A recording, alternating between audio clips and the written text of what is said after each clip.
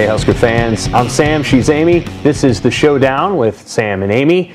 And we're back again here on a Final Four Thursday. Nebraska's not in the Final Four. They are not. We kind of thought they would be. They're not. But that doesn't mean that you can't enjoy the showdown. We've got lots to talk about today. We want to thank the folks who subscribe to Husker Extra and listen to the showdown. If you're watching the snippet right now, we know a lot of people do, this is the time to subscribe to Husker Extra because it's a perfect holiday gift, A.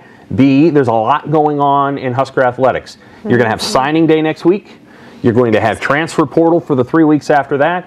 And you've got two basketball teams that even the men have an opportunity to make the NCAA tournament. The women absolutely will. So there's a lot of coverage going on, a lot of recruiting stuff, a lot of Matt Rhule era stuff that we're going to talk about in a minute. So subscribe to HuskerExtra.com. Amy, okay, so you've been doing the volleyball beat, and we'll talk about volleyball in a minute. You've been doing a ton of volleyball writing, great stuff of Nebraska's failure to make the Final Four and also kind of where they're at right now. We'll talk about it in a minute. I want to start with Matt Rhule. Yes. So it's been, a couple weeks since he's been hired as Nebraska's football coach. He really hasn't stopped moving. No. There's been very few interviews, and I'm curious what, as you've seen him on Twitter, and just sort of very moving. Present on Twitter. What is the thing that has jumped out at you most about Matt Rhule so far in the 2 or 3 weeks he's been there? Just how different he is to his predecessor.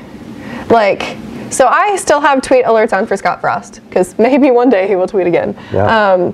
But I also have them on for Matt Rhule, and I just feel like my phone is going off all the time about all the food that he's eating and where he's going, and retweeting things from parents who are playing him in ping pong on recruiting visits and all of those things. And I just feel like he's putting himself out there to show that he's serious about this. Yeah. And I like that, right? Because Twitter is a recruiting tool, and that's what I've taken away, is that he's doing all of the things, but we get to see a little bit inside of that, which as journalists we like to see.